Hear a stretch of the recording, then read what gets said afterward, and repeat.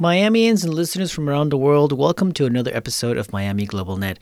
Today's guest, we have Seth Cassell, president and partner at EveryMundo, a fare marketing platform. Fare meaning airline tickets. They are a global leader in airline performance marketing technology. EveryMundo drives direct channel growth with high-performance solutions. Seth will tell us how it all started and how they evolved into what they are today. I had a very interesting conversation with Seth where he was telling me about how he undisrupts industries with their technology. We also talk about what the future holds for them as they continue to grow, and they are growing fast. So remember to subscribe to the podcast, sign up to a newsletter, information in the show notes. Welcome to Miami Global Net Podcast, where we showcase the people and organizations that support Miami's international landscape. Learn from local business owners, startups, diplomats, and community leaders. Get to know the tools and services that are out there that help you invest and grow in South Florida. Miami is a true global city where one can live and do business with a global reach. Seth, welcome on the show. Thank you for joining us. How are you? Great. Thank you for having me. So we're here to talk about EveryMundo, which is your company, correct? That's right. It's me and my partner, Anton Diego. It's our company together. Nice. Before we do that, let's get to know you a little bit. Where are you originally from? So I am originally from Miami. I am born and bred here. My great-grandparents actually moved here in 1908. I'm like old Miami, if that's a thing. My family and I like to joke that we're the family that's been in Miami the longest that doesn't have anything named after us. So I don't know what we did wrong, but yeah, we've been here a long time. My grandfather was born here. My father was born here. So it's on my father's side. Born in Kendall, grew up in Pinecrest. Now I live on Miami Beach.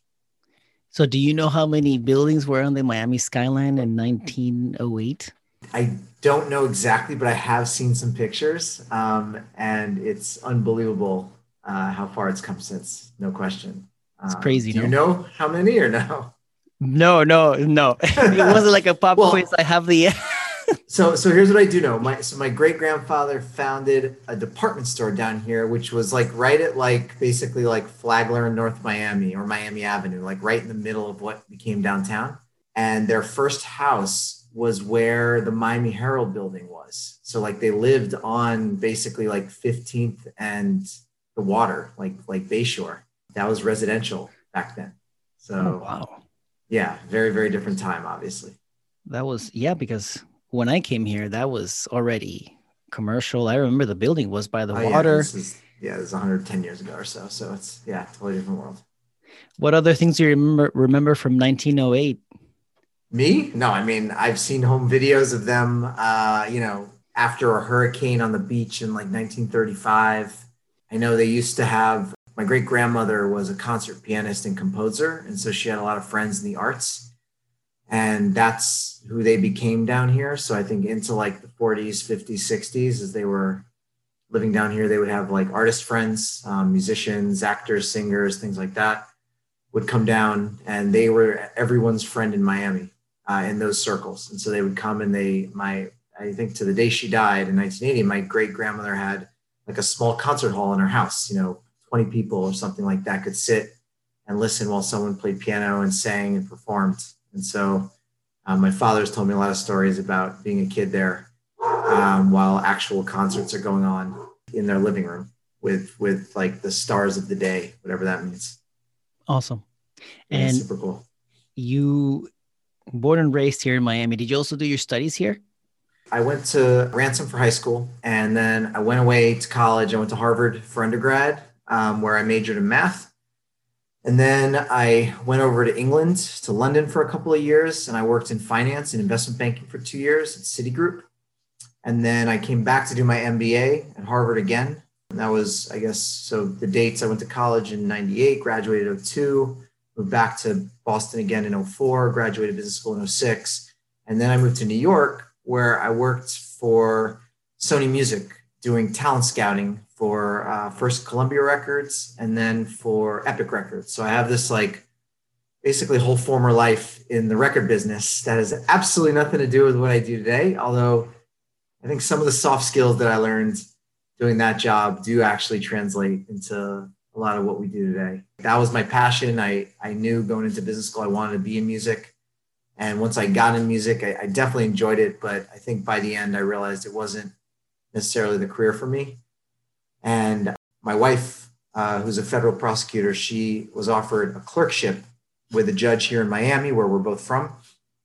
This is like, end of 2008. And she said, this is a good job for me to take. And I said, all right, we're moving to Miami. And so quit the job, moved down to Miami, still was managing a musician on the side. I did that for a few years after I moved back down. And I'm still in touch with him. He's like my lifeline to the industry, I guess.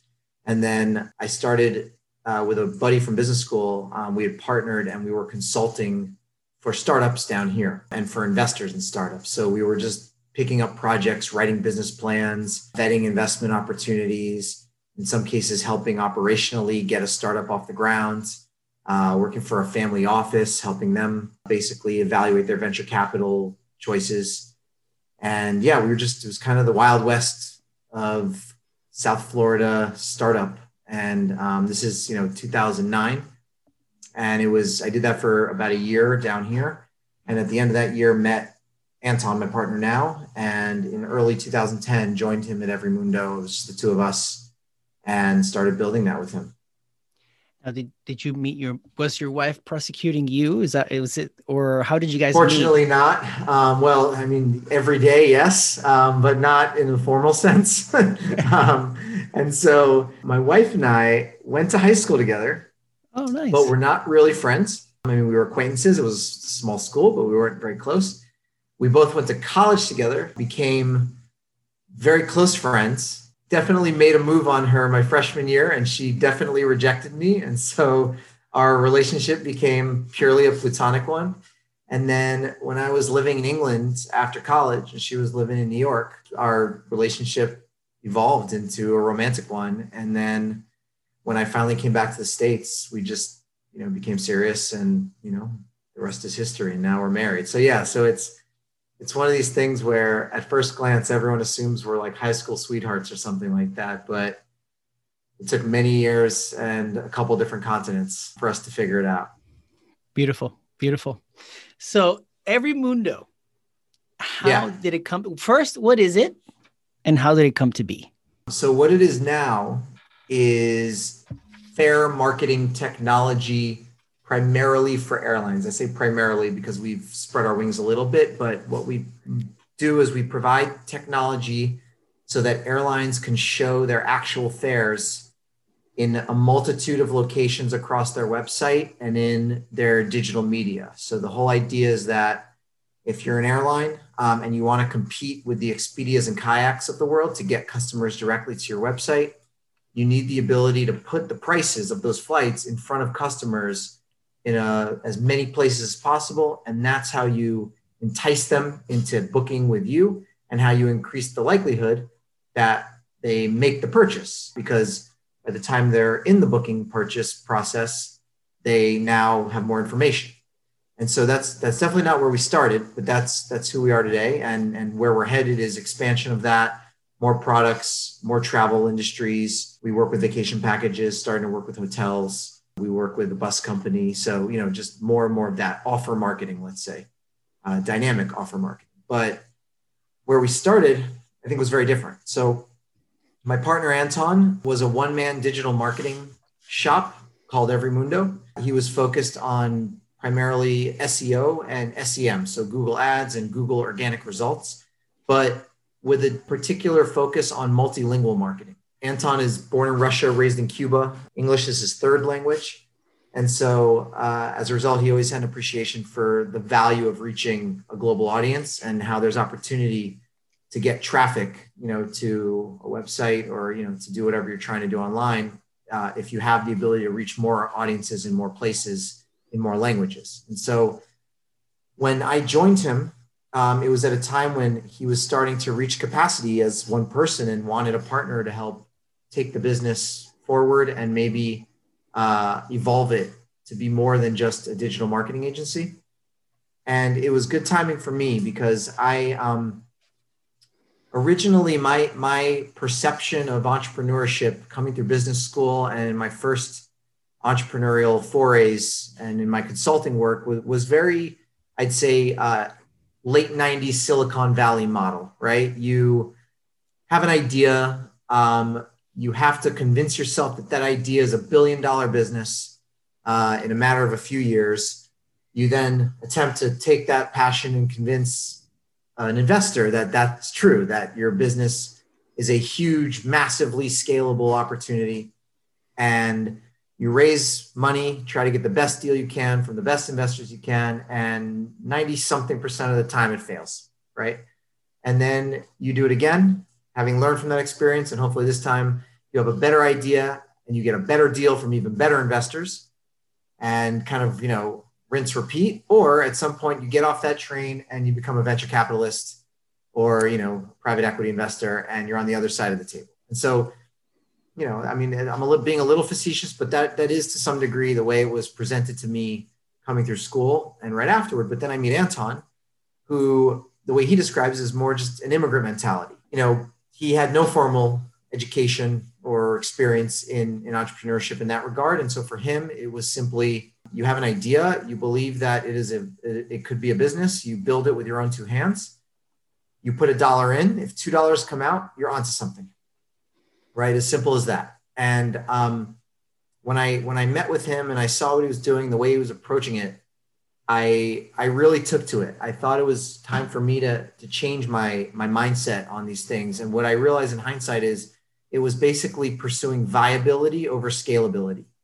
And so rather than worrying on day one how scalable a business is and just skipping past the whole fact that you have to get it up and running off the ground and try to make it as successful as possible along the way, this was simply about worrying about the next day and then the day after that and then the day after that, and trying to just put one foot in front of the other and grow it, a little bit at a time. And then along the way, what we've learned and what we continue to do is if you figure out a way to do that while preserving agility yet remaining focused, you can pursue scalability at a more I think reasonable pace.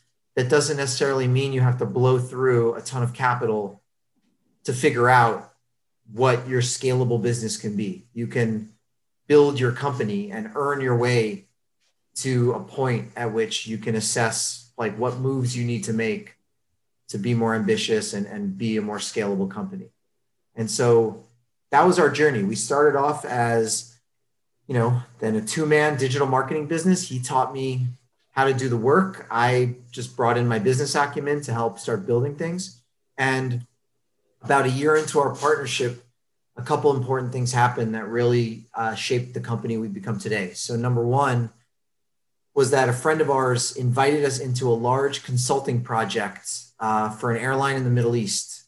And we had, I guess, enough exposure to travel to be dangerous, but not a ton. But we were fortunate that there was so much going on at this airline. And one of the issues they had was a need to improve their SEM and their SEO, the two things that we knew well. And as a Middle Eastern airline, they were servicing markets speaking 17 languages. So multilingual is certainly valuable. And we got in there. So this is, I guess, the spring of 2011. We all of a sudden are, going from t-shirt and shorts on the couch to suit and tie in a very, very corporate office in the Gulf. And our consulting went well. And then a couple of critical things, some luck and some skill, I think, happened. Number one, the success we had off that first project led to us being engaged for, I think, around 3 years when all was said and done with ongoing projects. We just kind of became part of their digital brain trust. And they kept bringing us back to help them with more and more things. That airline went on to make investments in half a dozen struggling airlines around the world. And as part of that investment, they were taking what they deemed as their partners and their, providers of best practice and putting them in front of these other airlines and really, gently encouraging those airlines to work with us, among others. And so we had very warm introductions, and all of a sudden, what started off as just, a couple of trips to the Middle East turned into a few airlines in Europe, Australia, South Asia, et cetera. Over the subsequent 3-4 years, we're building incredible domain knowledge, right? I mean, normally you don't get to do that kind of work with that many providers in the space. And then alongside that, we started developing software. So the business, the consulting work gave us the revenue to start hiring. And our third and fourth hires were software engineers. And we knew from day one, we weren't going to be a digital marketing agency forever. That was never an intention. But what we first thought we would be was a portfolio of websites that, we had ways and methods and knowledge that allowed us to bring traffic to certain, websites offering certain capabilities.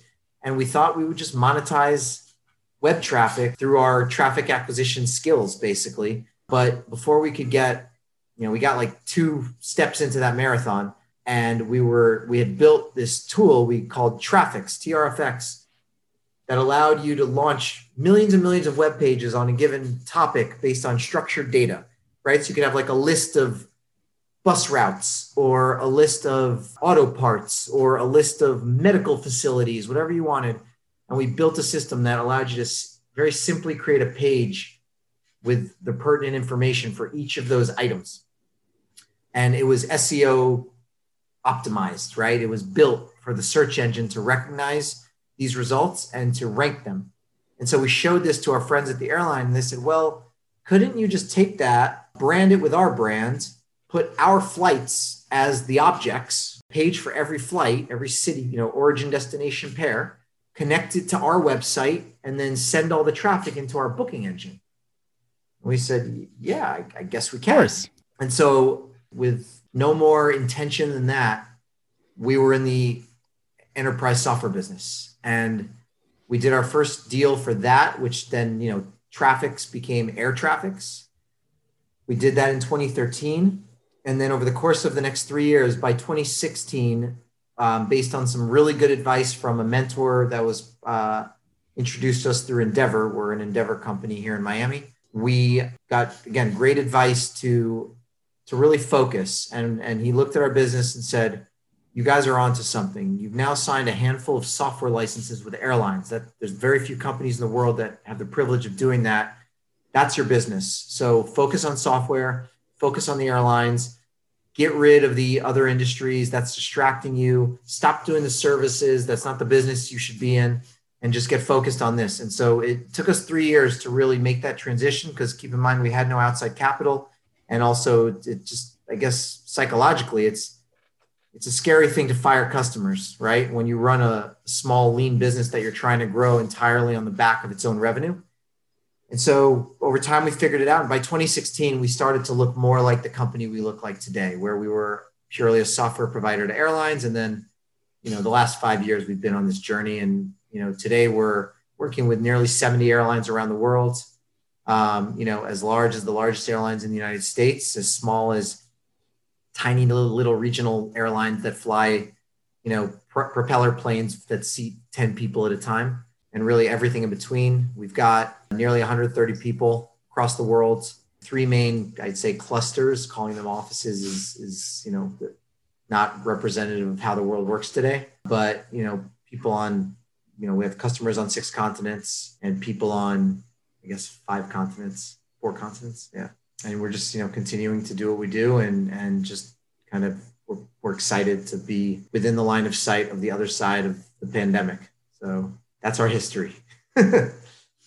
All right. So what were some of the problems that you encountered that airlines were having and that you're solving?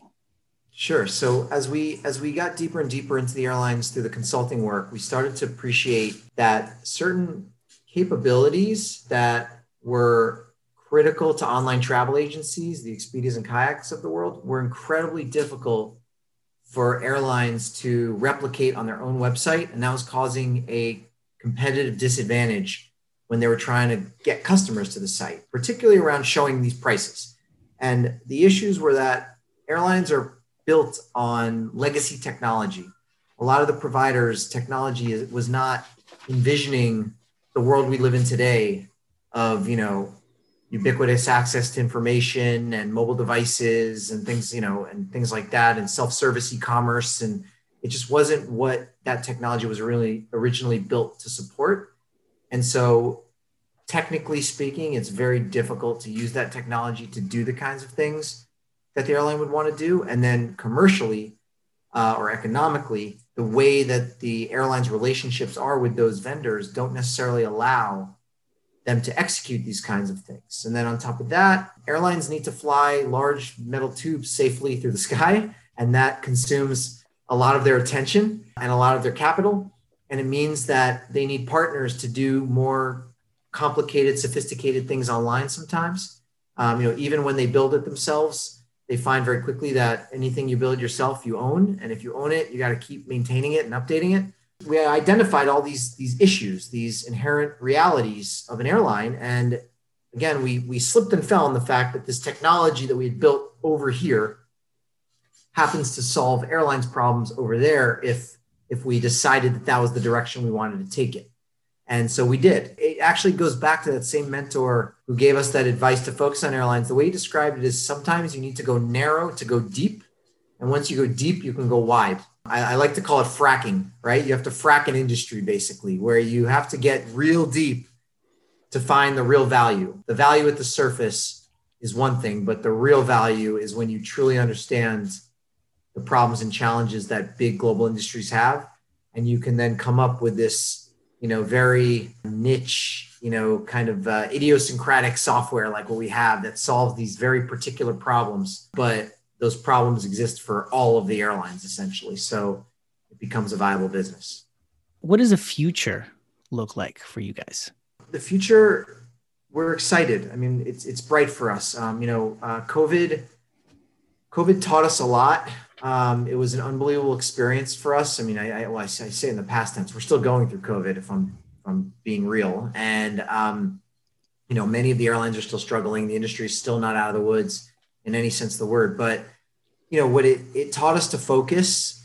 It taught us to be more deliberate in what we do with our technology and how we organize our resources internally and focus the whole company on the key missions. And so coming out of COVID, there's been some real benefit for us. So number one is that we didn't know if we were mission critical software for airlines necessarily coming in, because this, despite the fact that we had a lot of customers and there was a lot of, opportunity in front of us, nothing had ever tested whether we were mission critical, right? You don't know that until your customer is really forced to choose. And in COVID, they were, and they chose to stick with us. We managed to only lose one customer during COVID, and we've signed actually 18 new ones in the last year and a quarter since COVID started last March. That gave us confidence to say we are the market leader in fare marketing technology for airlines. I mean, we are the number one player, and now that is a mission that we take very seriously, and we're advancing on that. So part of our future is expanding that. The way we plan to expand that is by building a wider ecosystem of product development partners and service partners, so that our ability to do more for these airlines that we work with and the new ones that are in our future, we're not limited in the way that we can service them and help them and provide technology to them by only our internal resources. We now have a growing network of partners who can contribute resources to what we're doing and do it in a way that makes them a partner of ours and a partner to the airline. And so that's our broader plan in the airline space, just continuing to deliver more products to the airlines, but still primarily focused on performance marketing, fare marketing, what we know how to do, not getting too far out of that lane at this point. But then we're also starting to expand beyond airlines. And so we've broadened our mission as a company this year, formally speaking, to go from fare marketing to travel offer marketing. So even though, as I mentioned, we have some vacation packages customers, the vacation package arm of airlines, we have a bus company customer, we're now more assertively entering the hospitality market, the vacation package market, the tourism board and DMO market in order to provide travel offer marketing technology to those players. And so that becomes an open-ended opportunity for us, frankly, right? We think that could double, triple, quadruple what we're doing just with the airlines. And, long term, if you're asking me like, what could we be in 10 years? I think that that could expand to dynamic offer marketing, right? Our technology has applications beyond travel, even into other industries worldwide that have the same kind of problems where they're dealing with legacy technology. Their prices are changing all the time, which makes it very difficult to communicate prices in real time to customers. There's aggregators in their industry who are coming in the middle and putting themselves in between their customers and them, the brands, and are sucking the value out of the value chain. The way we like to describe what we do in a word is undisrupt. We believe that travel agencies, online travel agencies have come in and disrupted the travel industries and have put themselves in the value chain. We want to undisrupt those industries, give the value back to the brands as it was before those entrants captured such a big piece. And so undisrupting has been our mantra. It's our purpose as a company to help large enterprises like that innovate and using our technology and our knowledge to do so. And so we see undisrupting as basically enabling companies that have struggled to innovate in the past to be able to innovate faster with us as their partner. And so that's our grand vision for what we could be as the future. All right, Seth, thank you for your answers. It's been great learning about what you do. Before we let you go, one more question. What is your favorite part about Miami? My favorite part about Miami, and this takes me back to before COVID, I used to travel a lot. I love coming back here. I love Miami as home. I know many people think of Miami as a destination or a place for vacation or, I don't know, maybe a chapter of their lives. But for me, I love a city that has, I would argue, the most authentic diversity of maybe any city in the world. I love a city that is growing at a pace where if you go away for 5 years and come back, you can't even recognize it, right? There's very few cities, I think, that have that to them. I love that Miami is hot in every sense of the word, right? I love that the people here exude confidence above all else and just an energy and a love for life. And I love that we have flaws as a city, but, we own them. And every time, I think I've said this before, every time I get off a plane, and especially like a long flight, right? Like an overseas flight, and you've been breathing that kind of dry, stale air on an airplane for a while, and you get off the plane and you come off the gate and it's like, 88 degrees and 88% humidity. And that just like hits you in the face and you breathe that in. It's the best. It feels like home. And then, you step right into a multilingual airport terminal and that feels like home. And then, you deal with the lunatics driving down 836 coming from the airport and that feels like home. And I don't know, everything about this place. Yeah, look, there's a lot of work to do here. And I hope in life I get to be a contributor to that, to making Miami a better place. But I do love it how it is too. I think it's a great city, and I wouldn't want to live anywhere else. Well, thank you very much, Seth. It's been a pleasure to have you on the show and to learn about EveryMundo. Thank you so much for having me, Alex. I appreciate it.